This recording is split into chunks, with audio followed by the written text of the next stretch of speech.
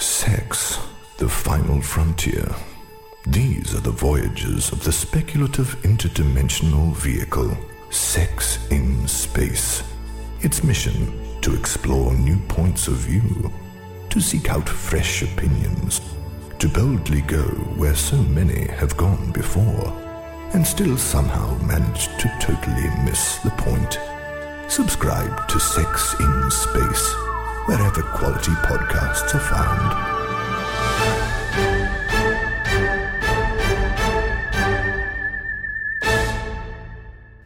Hi there, I'm Tim, and welcome back to Sex in Space, here continuing to explore sex across all of its infinite dimensions.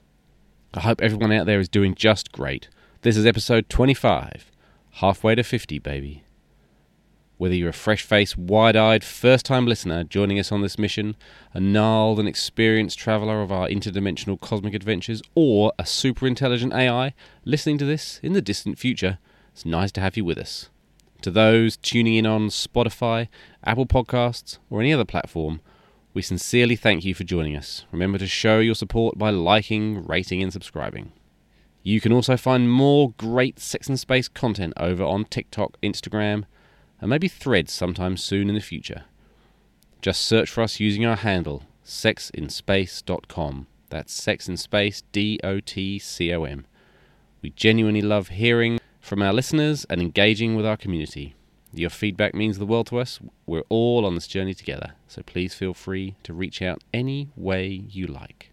Now let's dive into an incredible interview. Our very own Jane Cherrington had the pleasure of sitting down in person with Suzanne Werder, a nurse practitioner from the New Zealand Sexual Health Society.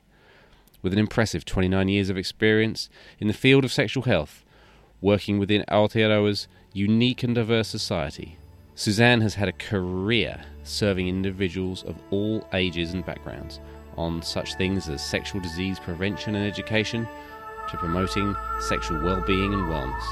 Let's dive in.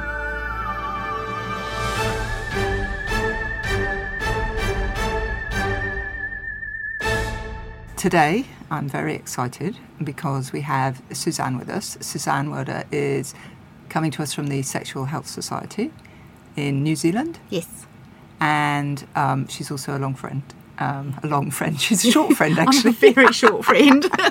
She's a long-time friend as well. And what I'm excited about today is that you bring both the professional experience of working in sexual health for 29 years and you've raised two children and educated them about sex and sexuality. So you bring that private, sort of personal, professional.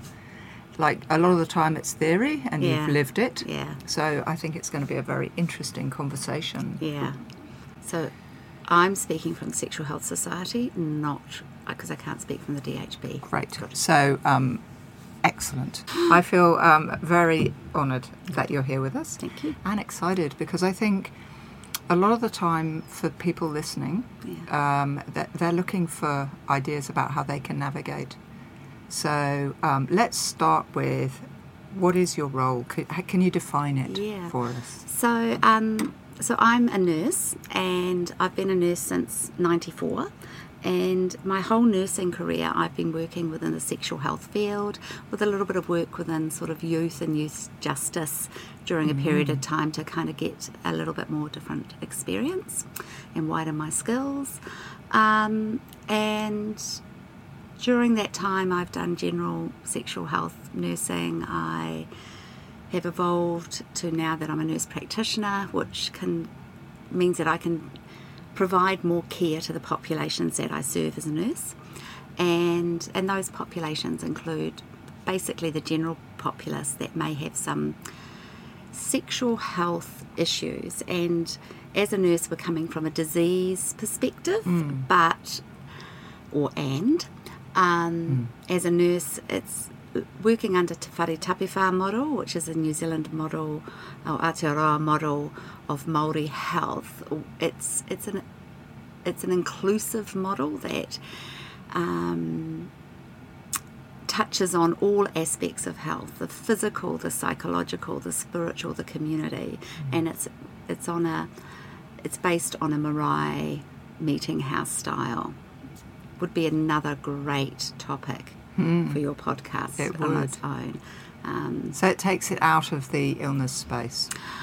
It acknowledges the illness space, but also the other space within it, that we're looking from a wellness perspective. Yeah. You know, what do we need to sort so you can feel happy and free of concern? What preventative things can we do and that can empower you to feel more okay about yourself? So what about with the, if we look to adults who never got sex educated and who struggle with their sexual well-being? Yeah. How do you support people? What advice do you give for people who feel like they need help but they just don't know how to start? Well, there's this great podcast called Sex and Space. Thanks, Doc. Which, you know, is... it's great, you know, the sex therapists on there, like slowing things down, talking things through, and, you know, so reaching out, working out ways that you can educate yourself, normalise the lack of knowledge that we have, because people don't know, and if we haven't had these conversations, then how would we know? Yeah. And so, like, normalising that it is more normal not to be having these conversations and having them. I wish it was the other way around. And educating yourself as much as you can, using podcasts, using books, using Libby from the library, you know, you know, there's lots of ways of doing that. And maybe having a brave conversation with a trusted friend. Or a health professional. You know, I have, within my work life, I have conversations with people about, you know, what's normal and what are normal expectations. So, you know, I've recently had conversations around comparing what is sex in the real world compared to sex in a porn movie. So, you know, 1.5 minutes of sexual in and out is generally quite enough, but the 45 minutes that you might watch in a porn movie is not really realistic. That is drug induced, and there's a lot of skill that's going into that, and possibly not that much fun. Yeah, and also that kind of focus on that, you know, the heteronormative penetrative sex as sex, right? It might be 1.5 minutes for that bit, but I feel like people are so out of touch with pleasure and their bodies when what's considered erotic or erogenous is reduced to this area, when in fact your whole body can be an erogenous zone, right? Well, the skin is the biggest sexual organ of the body. There you go. Yeah, so it's like, and literally it's just this, like you're saying, a heteronormative missionary understanding of what sex is, and it's really sad and disappointing. And if that's the perception that someone has, then we need to widen that. And you generally widen it through education, and that might be really good quality porn, but that's porn that people would have to pay for. Ethical. Ethical quality. And so, you know, podcasts, books. And conversations. But also normalising things like, you know, there's a piece that Toshi's working on, one of the team at the moment, which came up because we talked to a great sex worker. She was brilliant. And she said men can have orgasms without erections and without ejaculation. And I'm like, yes, of course. But I suddenly said to Toshi, well, yes, of course, but we should actually kind of put this out there, because for a lot of people, they don't know that. Yeah. And that's part of older sexual health a lot of the time. And it's that kind of, you know, the term that comes to mind is the money shot. It's all about the money shot, which is the orgasm ejaculation. And that is like a moment that is not realistic for everybody, but that doesn't mean that the pleasure is not there for everybody. So it's a very binary way of looking at things if you're just focusing on that. We were talking about condoms yesterday, and this dreadful move to suggest that women are responsible for putting them on in a way that's sexy. It's like, hang on a minute.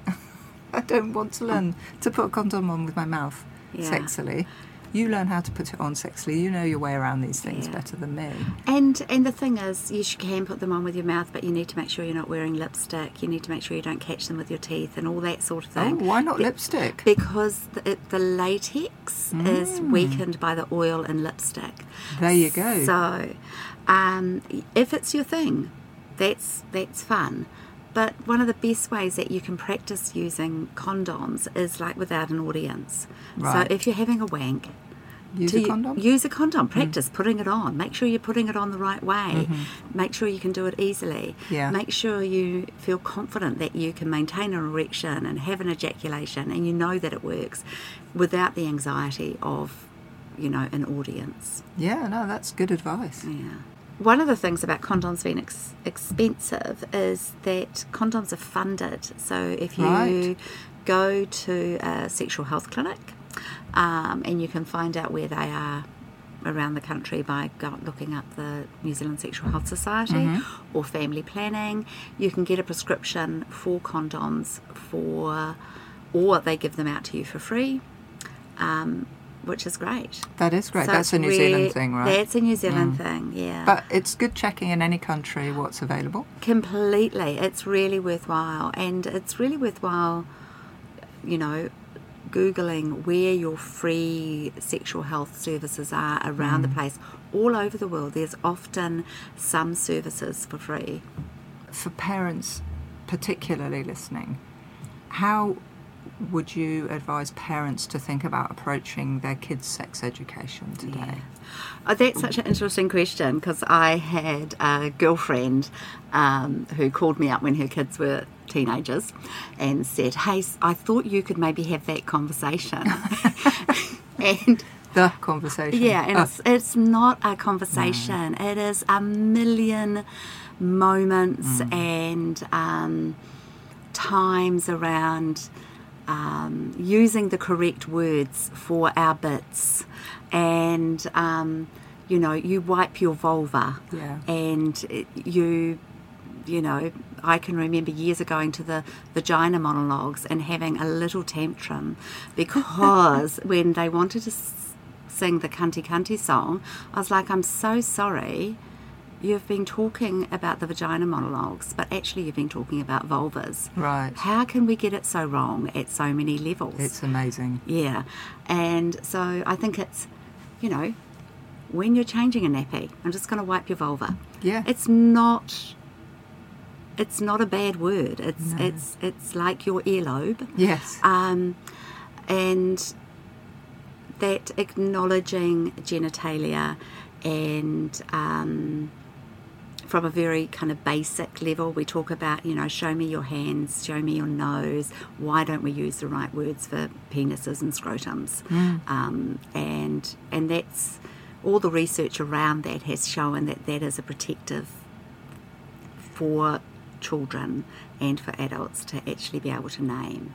It does, and yet the response you get from online trolls when you suggest that children should be taught these things is pretty vitriolic. I know, and I don't understand where that comes from. It sounds through the commentary like the naming feels like to them a gateway to becoming sexually active. Which is so interesting, because actually it's just talking about a part of the body. And sex education is not about being sexually active. It's around education around your sexual organs. Please don't wash with soap, because that skin is really precious. Wash with water, not too hot. You don't need to rub it dry. It's a patting dry area. All these aspects are part of our sex education around how do we look after ourselves. So I think it's all those tiny aspects, thinking about the conversations I've had with the kids over the years, how to physically and physically look after their genitals, and then around when they're in relationships, being upfront around how you're, if you're having sex, talking about consent being a it's not a yes or no kind of situation. It's an enthusiastic yes is what you're looking for. Yes. So not a timid okay. So like having, you want to both be enthusiastic about it. And so having those conversations around consent, having those conversations around STI testing or sexually transmitted testing so that you keep yourself and your partner safe. It's such an easy, simple way to show respect. And then if it's a heterosexual relationship, what are you thinking about contraception? And contraception being a partnership. So, and, one of the conversations I have with a lot of my clients over the years is that if whoever's doing the lion's share of the contraception, the other person should definitely be paying for it. Right. So if cis woman is taking an oral contraceptive pill, they should not be paying for that doctor's appointment. Their partner, wouldn't that be an easy way to share the load? And to feel connected. Yeah, it's like part of it. It's a sharing the load. Yeah. And yet back to that shame issue, so much of that side of it is kind of done behind the scenes, right? Yeah, so much easier to have sex and talk about it. It's a very much wanting to avert your eyes kind of conversation. Yeah. Well, and back to the vocabulary, having the words to use. Yeah. Is the start point for parents, right? Yeah. And then for the kids themselves, being able to name their own body parts. Yeah. And to describe how they feel, rather than down there. Yeah. That's even in terms of wellness. If I hurt myself, if something's not right, to be able to say where it's not right. Yeah, and the like removing the whakama from that area or the shame from that area, because we're able to use the right names. It stops it being hidden behind layers and layers of words that we have to unpick to work out what they are. So for those parents who didn't have micro conversations like your friend who called you, said, help. So when you're fighting a rearguard action, because I notice a lot of people I talk to, and often it's women, who are taking the responsibility for having the conversation even. And they will say things like, he just can't do it. And they're well educated. They're sexually active. They consider themselves pretty liberal, and yet they can't talk to their kids about sex. Where do they start? Gosh, it's tricky, isn't it? I think by my poor children had conversations all the way through. So I suppose if you haven't started by saying, I feel a bit uncomfortable about this, but I actually think this is something that we should both feel uncomfortable or comfortable with together. Like acknowledging, if you pretend that you are comfortable with something that you're not, and young people are fantastic at picking up the micro messages that we give. So if you feel awkward, say, look, I feel awkward. And this conversation is really important, and this want to be the first of many conversations. That's a great start. Yeah. And one of the pieces of research I read recently I thought was interesting. We're working on a book on how to talk to your kids about porn at the moment. Oh, yeah. And actually porn for teenagers is a great starting place because it makes it about sex and sexuality in an important conversation, but not about them. Yeah. And they respond with quite a lot of voice to that, whereas talking about me and sex, is really tricky. But what do you think about porn? Oh, I think lots of things, but I just want to go back to one thing before that. Actually giving information for someone that might be useful for somebody else is a really good way to talk to people. So if you're talking to your child, it's like, this might not be relevant for you, but for one of your friends this might be relevant. Like using that opportunity to have a conversation without the spotlight being on the young person can be really useful.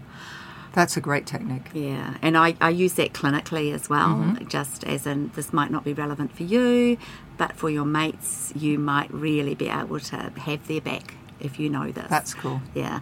Porn. I have so much I think about porn.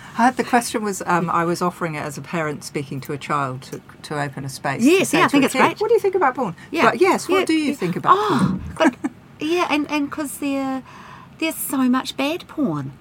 Yeah. And we don't have the skills to critique it as well. And but also, saying to young people, what do you think about porn? There seems to be quite the range, and I've read an article on it. It's always, if you can just distance it and to try and get that.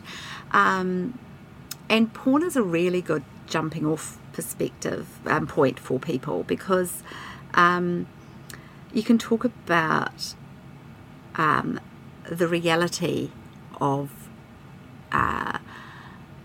sex and intimacy and kind of the actual physical act of sex, which is kind of only just part of sex, which is only just part of intimacy. And porn is sometimes, particularly poor porn, it's just about the physical act of sex. So it can be a good start point for those conversations around that is a component of, but not all. And the kind of the bar that's set by porn, I think, is really unrealistic for people. The size of the genitalia, the makeup that is used to intensify aspects, the duration, the highs of the orgasm. It's all very, very +1 Hollywood kind of style. It's like action movies, though, right? It's not meant to be real. Oh, it's like the Fast and the Furious. There you go. Yes. It's gone from whichever version was the first one, and now they're having nuclear explosions or something, apparently. Yeah, I think there's 10? I don't know. My son watched them all back to back the other weekend. With my son? Yes. It must have been with him. Excellent. Nice one, lads. But that's a really good analogy. We wouldn't send our kids out to drive without giving them a sense of how a car worked, driving lessons, making sure that we gave them a bit of a view on traffic. Yeah. And yet, the friends I'm talking about don't feel the same way about sex, sexuality, porn, enough to want to get in there because they don't have a roadmap themselves. Yeah. And so 29 years is a reasonable amount of time to be in the field. Yeah. What would you say you've seen are the biggest changes over that time in terms of sex education itself as a discipline? Oh, that has changed beautifully. Oh. Back in the day, I can remember being given cards with these pictures of diseased genitals and discharges, and it's like, this is what gonorrhea looks like, and this is what chlamydia looks like, and it was kind of really scary. And now it's moved on to these are bacteria and viruses that can travel with something that is very, very human, which is sexual connection. So what do we need to do to limit the travelling of these infections when people are doing something normal and human? So that's prevention methods like condoms and pre-exposure prophylaxis for HIV, which prevents the transmission of that. So I do... when I do education, it's like, they say, well, what's the most common presentation of chlamydia? And I say, well, it looks something like this. Because it looks just like, most of these infections have no symptoms at all. And yes, with gonorrhea, you can get a nasty discharge. But that's only if it's in the urethra, not if it's in the throat or in the bottom. Right. So, pictures are irrelevant. So I think the education has really improved. And so the rates of syphilis have increased. Have rates of STIs increased? They're kind of at a relatively stable level. There in 2021, I think the ESR, which is the Environmental Science and Research Department, published an article saying that there was a bit of a decrease in gonorrhea and chlamydia rates, slightly decreased, but that wasn't amongst Māori and Pacific populations. Mm-hmm. And that's, a bit of an indication of where health services are not actually meeting the needs of Māori and Pacific populations, not necessarily that they're doing anything different. Right. So I have a little bit of hope in my heart that the changes to the health services may provide some improvement, but it's not going to be tomorrow. And what about with young people? Are rates increasing in the youth community?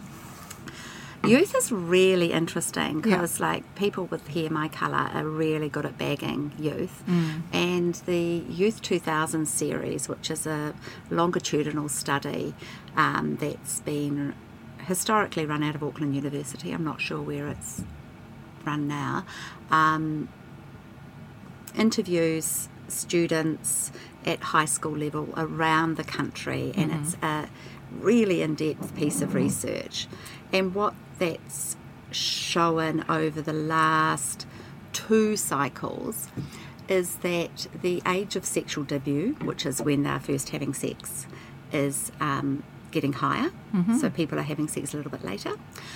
People were more likely to be using condoms or some contraception, and less likely to be smoking and using alcohol. So it's those young people today are much better than young people of my day in lots of ways. And so, but alongside that, we need to make sure we've got the services there to support the people who are having sex at a younger age, because they are more vulnerable than somebody at a slightly older age. More tricky to navigate health services, more tricky to ask for help.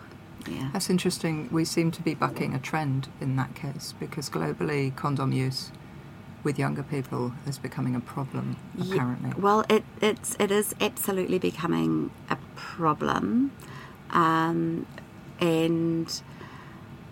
or a thing with the with men who have sex with men with pre-exposure prophylaxis for HIV. There has definitely been a decline in condom use internationally, and that's been mirrored within New Zealand as well. Right.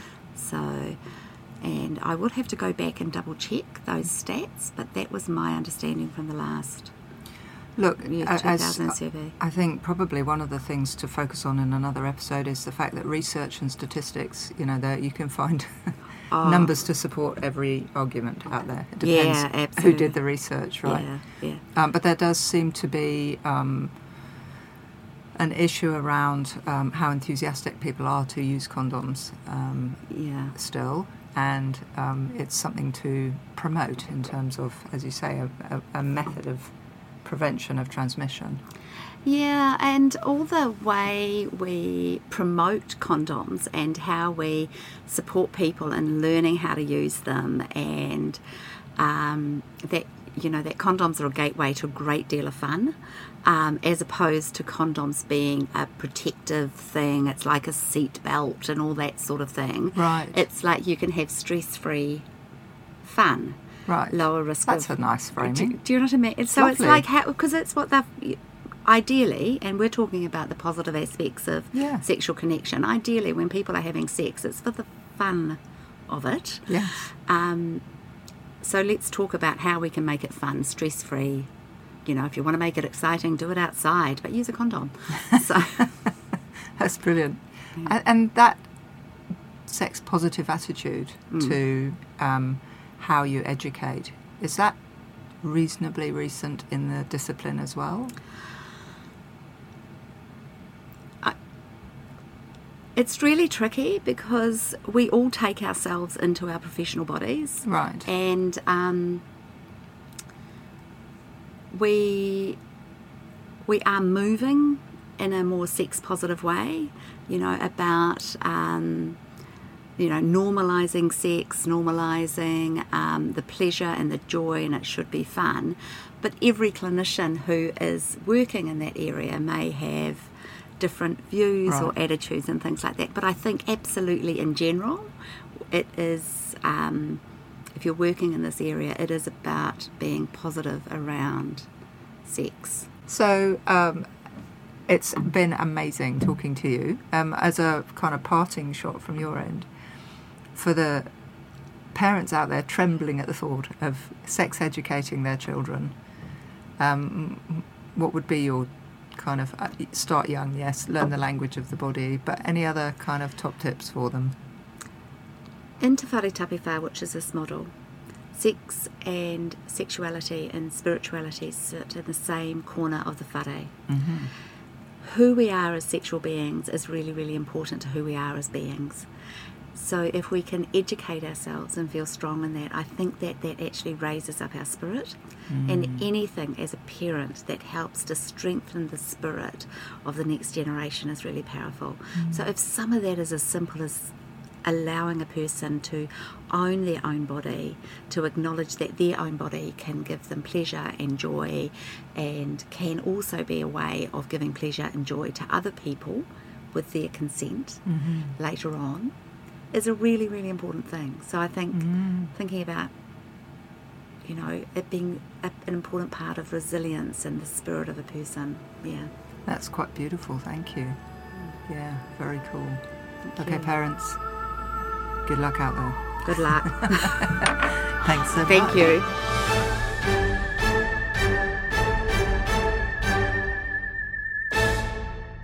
Really hope you enjoyed that one. You can check out the New Zealand Sexual Health Society on www.nzshs.org. Before we sign off, we want to remind you to check out our book, available at sexandspace.com/book, or simply search for The Organ Education Forgot on Amazon. Don't forget to leave a like, follow, comment or review wherever you're tuning in from. Your support means the world to us. Until the next time, safe travels and see you on the next episode.